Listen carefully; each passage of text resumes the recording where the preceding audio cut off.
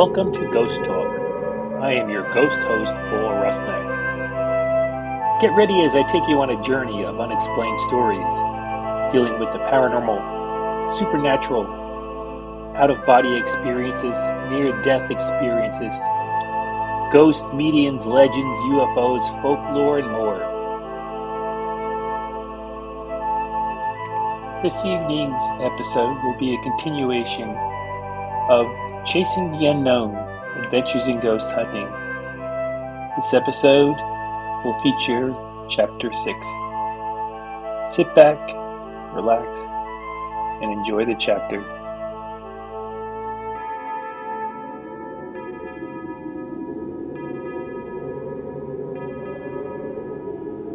Chapter 6. Communicating with Spirits, Understanding and Utilizing EVP and ITC. Talking to ghosts is like talking to the wind. You may hear a response, but it may not make any sense. Author unknown. Let us start this chapter on communicating with spirits with another short story. This one is titled, The Ghostly Gift. There was once a young boy named Tim, who loved all things spooky and mysterious. For his birthday, he received a ghost hunting kit complete with all sorts of gadgets and gizmos, including a voice recorder. Tim was over the moon with excitement and couldn't wait to use his new equipment to communicate with the spirits of the dead. One dark and stormy night, Tim set out on his first ghost hunting adventure. He wandered through the old abandoned cemetery, talking into his voice recorder and hoping to make contact with any lingering spirits. Suddenly, he heard a faint whisper in the wind. Tim turned on the recorder, hoping to capture the ghostly voice. When Tim returned home and played back the recording, he was amazed to hear a ghostly voice speaking in a language he didn't understand. The voice was faint and garbled, but he could make out the ghostly words, "Help me." Tim was determined to figure out what the ghost was trying to say, so he brought the recording to his friends, hoping that they could help him decode the message. Together, Tim and his friends spent hours listening to the ghostly recording, trying to decipher what the ghost was trying to say. They tried playing the recording backwards, filtering out background noise, and even consulting a language expert. Finally, after much hard work and determination, they discovered that the ghost was speaking in ancient Latin. With the help of a Latin dictionary, Tim and his friends translated the ghostly message, which read, "Find the lost treasure and return it to its rightful place." Tim was shocked and amazed. He had never expected to uncover a real-life treasure hunt. With renewed excitement, Tim set out to find the lost treasure, following the ghost's instructions to the letter. He searched high and low, exploring every nook and cranny of the cemetery and beyond. Finally, he discovered the treasure hidden beneath a grave marker. With a smile on his face, Tim returned the treasure to its rightful place and thanked the ghost for guiding him to it. From that day forward, Tim continued to explore the world of the supernatural, always listening closely to the messages of the dead.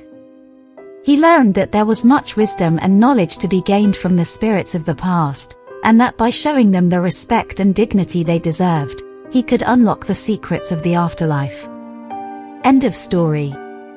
Ghost hunters often seek to communicate with spirits during their investigations. There are two main methods of communication that are widely used: electronic voice phenomena, EVP, and instrumental transcommunication, ITC. These techniques involve the use of electronic equipment to capture and analyze audio recordings, with the goal of detecting and interpreting paranormal activity. Electronic voice phenomena EVP is a method of capturing audio recordings of unexplained voices or sounds. The voices or sounds captured during an EVP session are typically inaudible to the human ear, but they can be heard when the recording is played back.